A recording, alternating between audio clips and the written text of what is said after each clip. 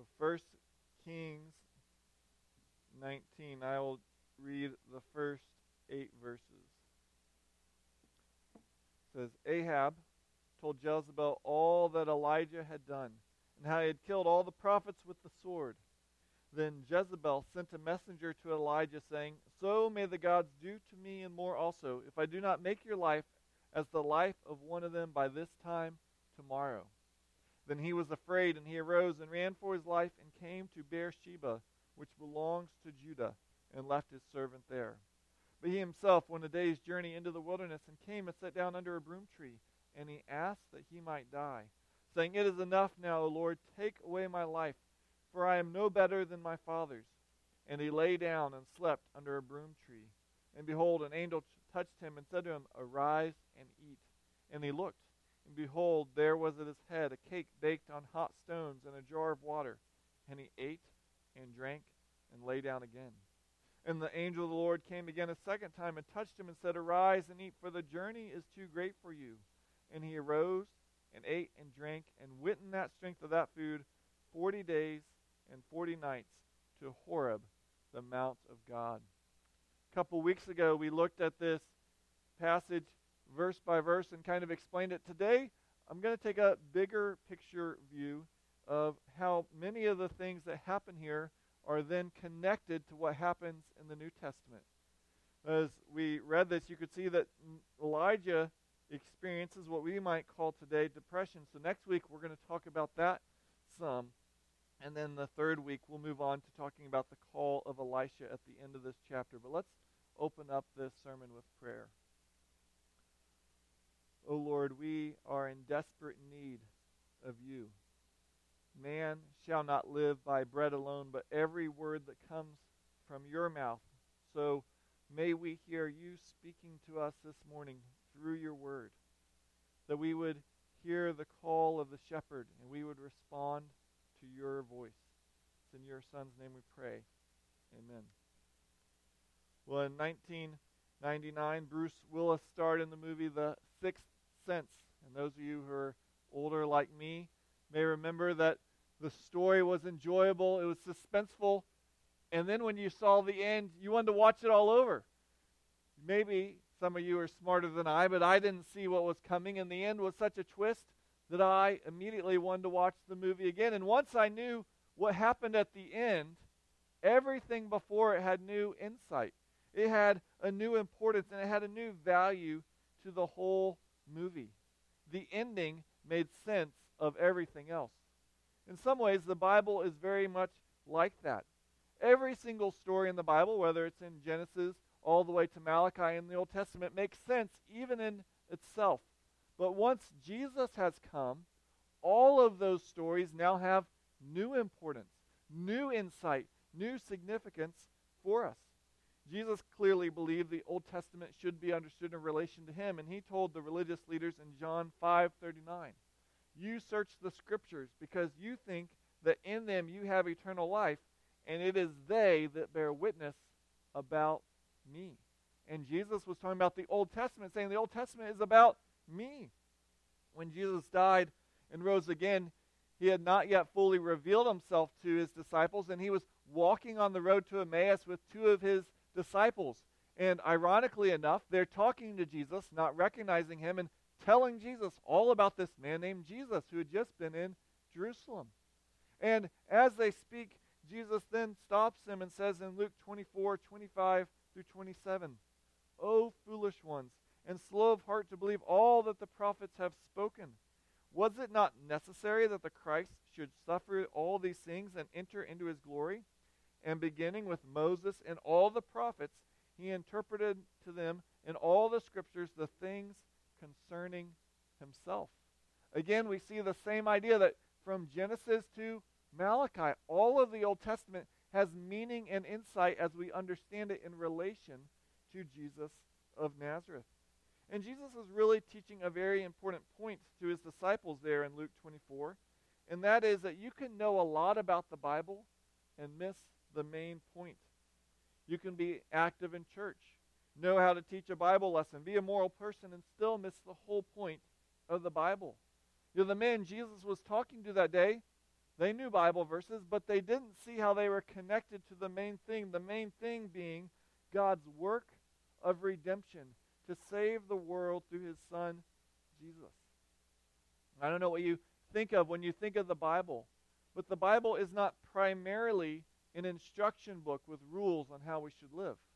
Yes, it does have rules, but that's not its primary emphasis. The Bible is not primarily an abstract philosophy or theology textbook to which we refer, though everything it says about philosophy and theology are true. The Bible is not primarily a love letter. Sometimes people describe it that way, though it does tell of God's love. The Bible is all about Jesus, how he created us, how he made us, and then when we sinned and destroyed his kingdom on earth, how he came to restore his kingdom and restore us. Thus, the commands and rules are there because they show us what he is like and how we can live in his kingdom. The philosophy and theology focus on Christ, and the Bible's love is not some kind of generic love. It's love that is willing to die for those that are loved, of a crucified and risen Messiah, that type of love. And so some people, as they talk about the Bible, they say very helpfully, the New Testament is in the Old Testament concealed, and the Old is in the New revealed. So to understand all of the Bible, you need both the Old Testament and the New Testament. And before we dive into the main portion, I wanted to give one more application. That is, I wonder if you've ever heard someone pose this question.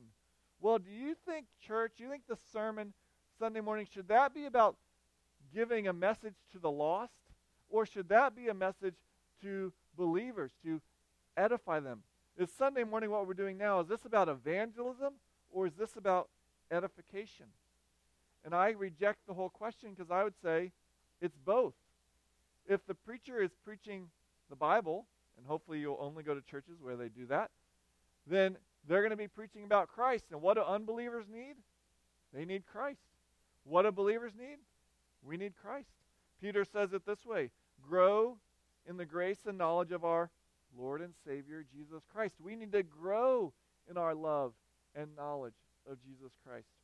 Thus, Charles Spurgeon once wrote, if you leave Christ out of your sermon, oh, my brothers, better leave the pulpit altogether.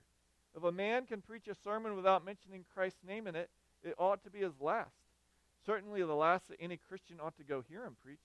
A sermon without Christ in it is like a loaf of bread without any flour in it. No Christ in your sermon? Then go home and never preach again until you have something worth preaching.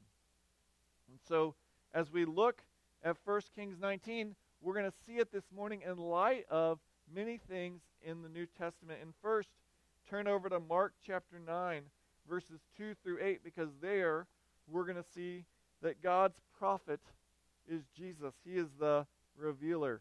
Mark 9, 2 through 8. Before we read, just remember the context. We read it. Elijah had just been on Mount Carmel. He had just been the agent of God's work, and through which the sacrifices to Baal had not been consumed, and yet the sacrifices to God had been consumed. And then the prophets of Baal were killed. And yet what does Elijah do when Jezebel threatens his life? He fears, and he runs, and he flees. And yet then God graciously brought him food and drink and sleep. And then he had him go on a 40-day fast in the wilderness to Mount Horeb. And we noted then that Horeb is another name for Sinai, where God gave Israel the 10 Commandments, where God had Moses also fast 40 days and nights. And then God appeared to Moses, and he appeared also to Elijah in a whisper. And all of that helps us understand what's going on in Mark chapter 9, beginning in verse 2. And after 6 days, Jesus took with him Peter and James and John and led them up a high mountain by themselves. And he was transfigured before them. And his clothes became radiant, intensely white, as no one on earth could bleach them. And there appeared to them Elijah with Moses. And they were talking with Jesus. And Peter said to Jesus, Rabbi, it is good that we are here. Let us make 3 tents, one for you, and one for Moses, and one for Elijah. for Peter did not know what to say, for they were terrified. And a cloud overshadowed them, and a voice came out of the cloud, "This is my beloved Son. Listen to him." And suddenly, looking around, they no longer saw anyone with them but Jesus only. So Jesus goes up on this mountain like Moses and Elijah, and there he's transfigured, it says. His being is changed so that he is radiantly white. So white that it says no person could make clothes like them. And while he's there, who appears? Moses and Elijah, the two greatest Old Testament prophets. And Peter then says it's good for them to see this, and we should build 3 tents, one for you, Jesus, one for Elijah, one for Moses. Now, Jesus doesn't actually directly answer Peter, but rather then a cloud comes and overshadows them. Well, what's going on? Why is this cloud coming down? Well, again, we have to know the Old Testament to understand the New Testament. This cloud came down twice before in the Old Testament. It came down first when Israel had left Egypt and they were in the wilderness, and God had them build the tabernacle. And when it was being dedicated, the glory of God came down in the cloud. And then when they built the temple through Solomon and they were dedicating the temple, what happened? The glory of God came down in a cloud. Well, what were the tabernacle? What were the temple? They were the place where God dwells. So what is God signifying by having Jesus on the mountain with Moses and Elijah on either side and the glory cloud coming down? God is showing, this is where I dwell on earth. This is Emmanuel, God with you. And we don't just have to see that through Old Testament connections, because we hear the voice from heaven. This is my beloved Son. Listen to him. When Jesus was baptized, the Father said a similar thing. He said, "You are my beloved Son. With you I am well pleased." Now we'll see this more in our next section, but calling Jesus his Son has importance both for all eternity, but also for understanding the Bible, because both Adam and Israel are called God's son. We'll look at Luke chapter 4, which was read for us. And right before Luke 4, at the end of Luke 3, is a genealogy. And that genealogy goes from Jesus all the way back, and then it goes to Adam. And then it says of Adam, the son of God. God called Israel his son. And yet Adam and Israel, what did they both do? They failed to live up to the obedience that their father called them. You know, Jesus, in contrast, he's not just son by adoption. He's just not son by calling. Rather, Jesus always has been, always will be, and today is the Son of God. There's never been a time that Jesus did not exist. And yet, though he was the Son of God eternally, he came on earth and lived as the Son of God that Adam, Israel, and we should have, yet we failed to do. And that he's more than a son, because notice again what it says. The Father says, "This is my beloved Son, listen to him." Well, why does he say listen to him? Well, this comes from Deuteronomy 18:15. Deuteronomy 18 is telling of how Israel should understand prophets. And then it says a prophet like Moses will come. You know, Moses was the greatest prophet they'd ever seen, and then many probably thought, well, Elijah, he's this prophet to come. And yet, the prophet to come, we're being shown here, is Jesus. That is why they are to listen to him. By Jesus being on the mountain with Moses and Elijah, and the Father saying, listen to him. He is saying, this is the final prophet. And so, all of this helps us understand when we see Elijah go up on the mountain and Elijah hear the voice, that's important, but it's pointing forward. It's foreshadowing of the final prophet who is going to come. And so Jesus is being shown to be the Son of God and the prophet.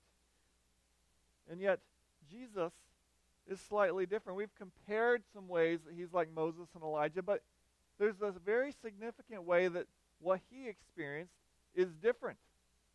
You know, Moses went up and he saw the glory of God pass by. Elijah went up on the mountain and he heard the whisper of God and saw the glory of God. Jesus went up and he was the glory of God. He did not see something else. He himself is the glory of God. When he was radiant, that was not something that God added to him, like you might go home and take off these clothes and add something else on or take something off. Jesus did not add to himself this. Rather, when he came in the flesh, he veiled this. He emptied himself of this, and on the mountain it is being revealed what he has been for all eternity. Here, they are seeing Jesus for what he really is. And we are being shown through this a foretaste of what heaven will be like. Because in heaven there will be no sun or moon, because why? The Son of God is there, and his light will be the light for us all to see by.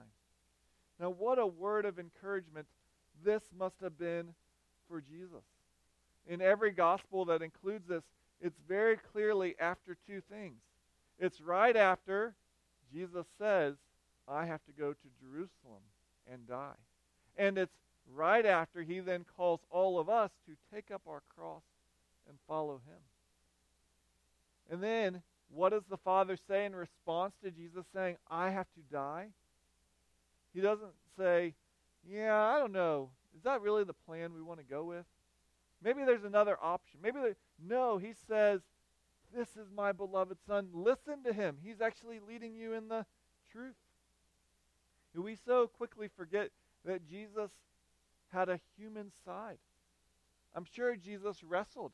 Is this really the way? Is this what I'm called to do? Well, he tells his disciples, and then he is affirmed by his Father in heaven. Yes, though this is hard, this is the path. And yes, y'all should listen to him.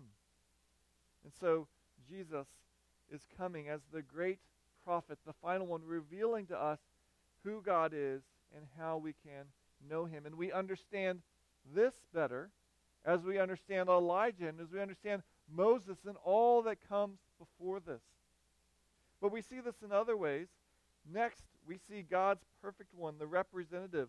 Earlier, Jerry read for us Luke 4, but please turn there. Luke chapter 4, verses 1 through 13. So there's this clear connection between Moses and Elijah being prophets.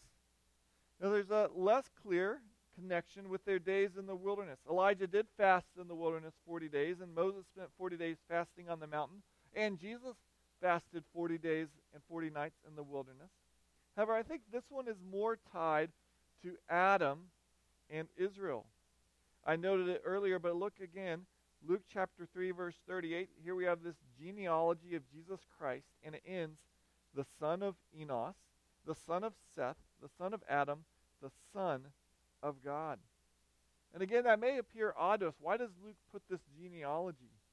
Well, he's doing this because he's showing that Jesus came to represent us.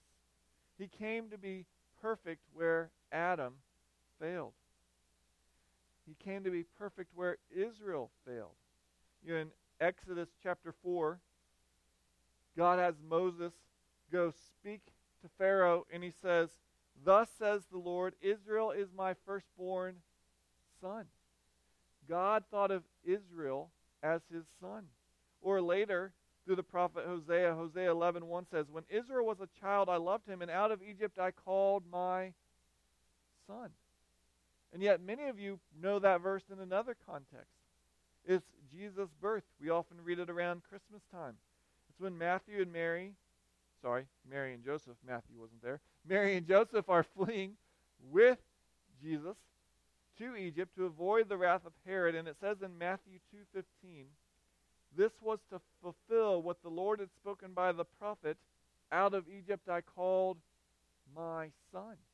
And so Matthew is drawing together, he's saying, yes, that prophecy in Hosea was to the people of Israel, but ultimately it pointed forward to Jesus, who came to be the perfect Israel that they could never be.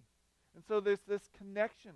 When it's talking about Jesus being the Son of God, it's saying, yes, Son of God eternally, but also Son of God that Adam failed to be, Son of God that Israel failed to be. And so we see this here, and This really drives this whole temptation, because look at verse 3. What does the devil say in the first temptation? If you are the Son of God. Satan understands all this, and so he's getting to the heart of the issue. Are you God's son? And so Jesus is being tempted. Are you going to live faithfully to the Father or not? And we have to realize, though, these temptations are not accidents. Jesus didn't end up in the wilderness. He didn't take a wrong turn. Rather, notice what verse 1 says, and Jesus, full of the Holy Spirit, returned from the Jordan and was led by the Spirit into the wilderness. This was not a GPS error. This was not a mistake. Jesus knew that to be what God wanted him to be, he needed to be faithful where Israel had failed. And where did they fail? Most clearly in the wilderness. And this is the battle that's been going on since the beginning of time. What did the devil do? He sought to deceive Adam and Eve. And where does Jesus' ministry begin? With the devil coming to tempt Jesus. And yet, where Adam had every inclination to obey, Jesus has all the hardships that make it harder to obey. Adam was living in a garden with good food readily available, and yet Jesus is wandering in a dry and forbidden, barren desert. Adam had a helpmate. He had a perfect world with no sin, and yet Jesus entered a sinful world full of the curse of sin. Thus, Jesus entered a more difficult battleground under worse conditions and with a physically weakened state. And yet, where Adam failed, where Israel failed, he will show himself to be perfect. And what's the first temptation? It's verse 3. Satan attacks with, if you're the Son of God, command these stones to become bread. Now, the issue here is not one of power and ability, because Jesus is later going to take 5 loaves, 2 fish, and he's going to multiply them to feed more than 5,000, and so they are all satisfied. So what's the temptation? Well, the temptation is Satan is whispering to Jesus the reverse of what he whispered to Eve. To Eve, he said, you will not surely die if you eat from this. But to Jesus, he says, you will surely die if you don't eat. But in both cases, the issue is not merely the belly. It was rather, can God be trusted? Does God provide everything I need? Or do I need to go outside his will to provide for myself what is needed? You can almost hear Satan saying, Jesus, if you're God's beloved son, why are you starving in a wilderness? If he loved you, you wouldn't be out here. You'd be taken care of in a plush castle. But Jesus responds with a powerful rebuke. Verse 4, man shall not live by bread alone. You know, he's showing that true life is not just what we can taste, feel, touch, and see. True life comes from God and his word. If you really want to have life, Jesus says, is saying, you have to have God. Now, this temptation really hits me because when I sin, I'm prone to use all the excuses that Jesus didn't say. Well, I'm really sorry I did that, but I was really hungry. Or, yeah, I'm really sorry I blew up, but you have to realize I've really had a hard day at work and I'm tired. We make all these excuses saying, yes, I sinned, but you got to understand it's okay. There's these reasons. You know, God gave me a hard day, and since God gave me a hard day, it's okay if I respond sinfully. And yet Jesus buys into none of that. He fully obeys. He will take no rationalization or justification. So Satan attacks another time in verses 5 through 7. He offers Jesus the world's kingdoms and glory if he'll worship him. And I think many times Christians read this and go, well, what's the big deal? Jesus is already the creator of the world. I mean, this isn't a temptation. I mean, why would he even be tempted by this? Well, Jesus is tempted by this because he knows to get the kingdom and the world back, he's going to have to die. And here he's being offered the kingdom, but without the sacrifice. You know, Jesus learned early on, I think even by age 12, that the only way he could restore the kingdom was by his own death. He would have been aware of the prophecies like Isaiah 53, which say, he was despised and rejected by men, a man of sorrows and acquainted with grief. And as one from whom men hide their faces, he was despised, and we esteemed him not. Surely he has borne our griefs and our sorrows, yet we esteemed him stricken, smitten by God, and afflicted. But he was pierced for our transgressions. He was crushed for our iniquities. Upon him was the chastisement that brought us peace, and by his wounds we are healed. And yet Satan whispers, it doesn't have to be by your wounds. You can just have the whole kingdom now. All you got to do is just bow down and worship me, and you could skip the cross. You could skip the suffering. Just bow to me. It's no big deal, and you'll be doing what your Father wants anyways. And we're all, when we want something, we're prone to rationalize it. Well, we love each other. We're going to get married anyway, so what's the big deal? I know it's best for my family, so it's okay if I do this. I know it's maybe illegal or not right, but it's for my family. Jesus, though, responds, you shall worship God and serve him alone. And what Jesus is showing is that worship is more than an event. Worship is not just what we do in here. It's what you do when you leave from here and what you do during the day and throughout the week. Worship is what is in us and what we say we need to fully enjoy life. What do we truly desire? And true worship has the right desire, God's glory, and it does the right things to obtain it. No shortcuts, even when it would be easier or less costly. No justifications, but rather the faithful obedience that trusts God's plan and wisdom, even when it calls us down the path of suffering. And the good news is all of us are not like Jesus. We're like Adam, and we're like Israel, and we buy the justifications, we buy the rationalizations, and we sin, and yet Jesus was perfect in our place, and he died for us. And so Satan comes with a final temptation for now, verses 9 through 11. He says, throw yourself down, and the angels will catch you. That seems very pious. This is trusting God, isn't it? Just throw yourself. God's going to catch you. He even has a verse in the Psalms that the angels will catch you. However, this is presumption. There's a big difference between presumption and faith. Faith takes the promises of God and trusts them. Presumption forces God's hand. Some people even say this today. They say, well, look, if you claim something in Jesus' name, you can get whatever you want.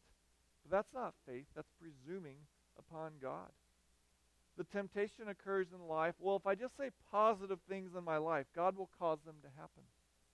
And yet Jesus says, don't put God to the test. God does not have to respond to how we think he should act. Rather, he responds according to his character.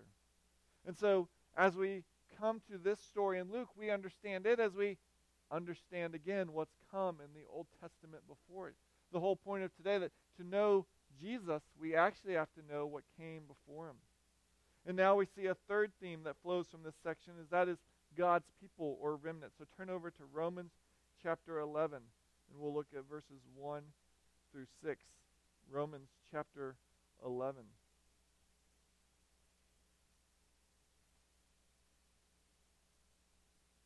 Before we read those verses, we need to set the context. And the context is that throughout the Bible it becomes clear that God has a special and unique place for the people of Israel. Jesus believed this, for he told the Samaritan woman, John 4:22, you worship what you do not know. We worship what we know, for salvation is from the Jews. Jesus is declaring the Jews have a unique place in God's plan. Jesus could have been born anywhere, at any time, to any family. But to fulfill God's plan and to fulfill Scripture, he was born of a virgin, to a carpenter from Nazareth, in the city of Bethlehem, from the tribe of Judah. And during his ministry, there's an interesting story. It can be challenging to understand, where a Canaanite woman comes to Jesus and asks for help And Jesus replies, I was sent only to the lost sheep of the house of Israel. Jesus saw his primary mission to Israel. Now he will end up helping this woman, and he also ends up helping Roman centurions and others, but he shows his primary focus was to Israel. When he helped the Roman centurion had such faith that Jesus marveled, and he said in Luke chapter 7, truly I tell you, with no one in Israel have I found such faith. I tell you, many will come from east and west and recline at table with Abraham, Isaac, and Jacob in the kingdom of heaven. So Jesus is saying, yes, the kingdom is greater than just Israel. People from around the world will come. And then he says, while the sons of the kingdom, people of Israel, will be thrown into the outer darkness. In that place there will be weeping and gnashing of teeth. So though Jesus saw his primary mission was to Israel, he realized that the effects would be for all the earth. And so we see him drawing in both Jew and Gentile, though primarily focused on Israel. We even see that with his disciples. While he's on earth, he commissions them in Matthew 10 to go out, and he tells them, go nowhere among the Gentiles, and enter no town of the Samaritans, but go rather to the lost sheep of the house of Israel. Yet this all changes once Jesus dies and rises again. He then commissions his disciples to go to all the world. You probably know Jesus' words, Matthew 28. All authority in heaven and on earth has been given to me. Go therefore and make disciples of all nations. Or before he ascended in Acts chapter 1, he says, you will receive power when the Holy Spirit has come upon you, and you will be my witnesses in Jerusalem and in all Judea and Samaria and to the ends of the earth.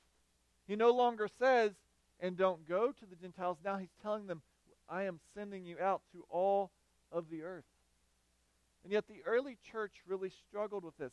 Early church was mainly Jewish believers, and they had a hard time accepting that these Gentiles can be welcomed in. Even the Apostle Peter and others did. And then God gave the Apostle Peter a special vision. You can read of it in Acts 10 and 11, where Peter is told to go to a Gentile named Cornelius. And Peter goes, and there God works through faith in Christ for these Gentiles to receive the Spirit as they did at Pentecost. And Peter goes, they're being saved as we are. And so the Gentiles are now part of God's people. But notice that rather than a new and distinct group, we, Gentiles, are grafted into the promises to Israel. As Paul writes in Galatians 3, 7 through 9, know then that it is those of faith who are the sons of Abraham. And the scripture, foreseeing that God would justify the Gentiles by faith, preached the gospel beforehand to Abraham, saying, in you shall all the nations be blessed.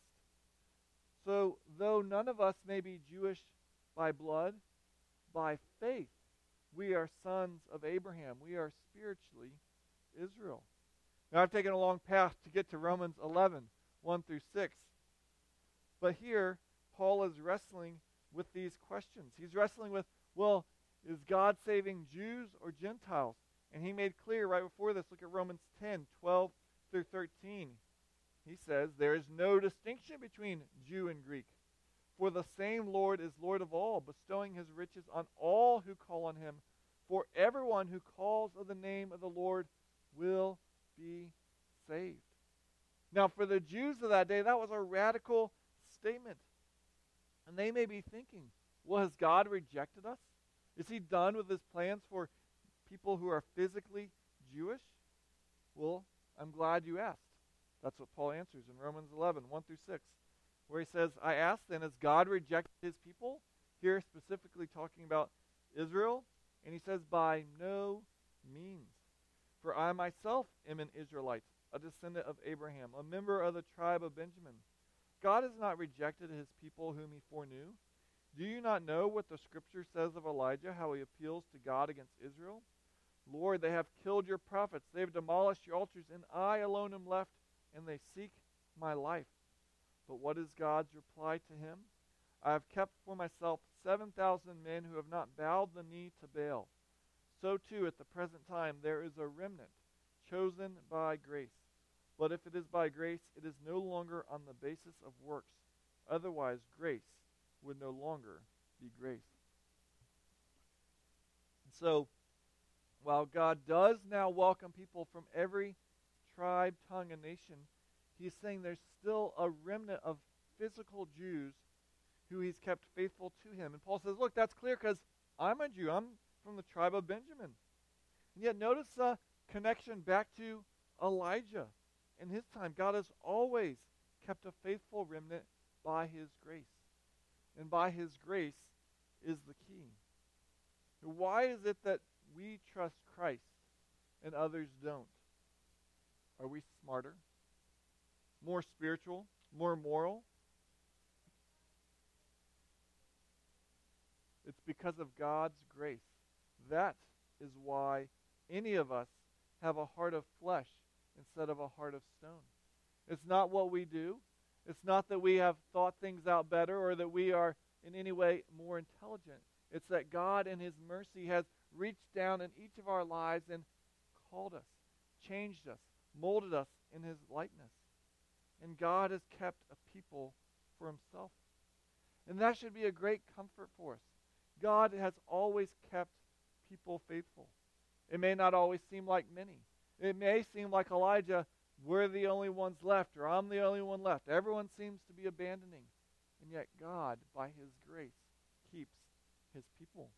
It's also comforting as we look in because Elijah, he was discouraged. As he looked in, he grew despondent. Yet there is hope.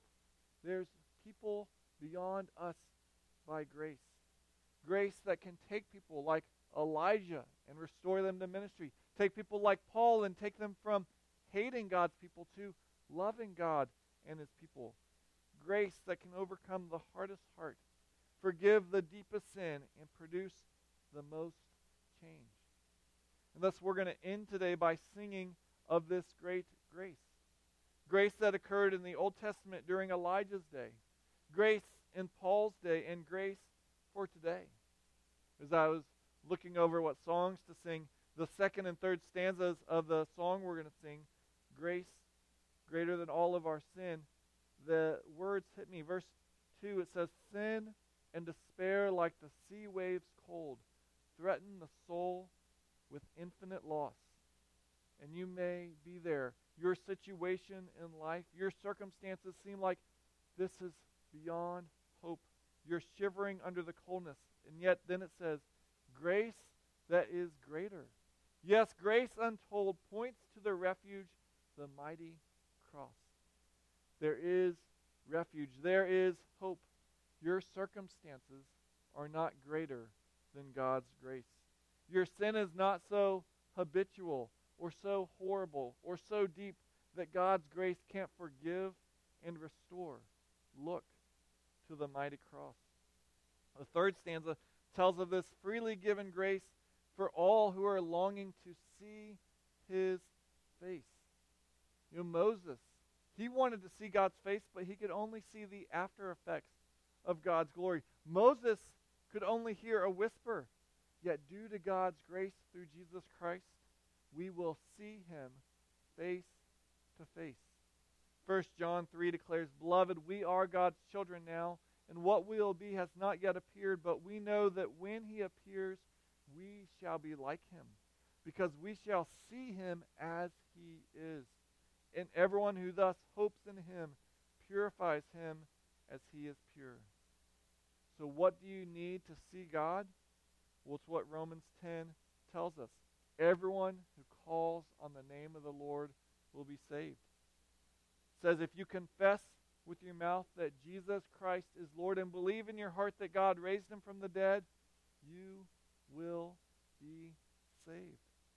What do you confess? Jesus as Lord. And we've seen this morning, not just Lord, he's God's final prophet. He is God's perfect one. And he's ultimately the Son of God. He died to take the punishment you deserve for your sin. And he rose again, defeating it, death, and the devil. So don't wait. One day it'll be too late. But now come and enjoy his amazing grace. grace. Let's pray. Oh Lord, what wonderful grace you have lavished upon us. May we delight in that grace.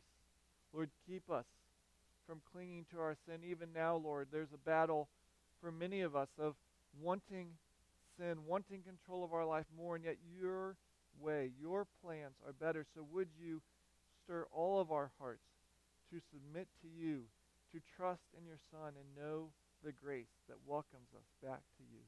It's in your Son's name we pray. Amen.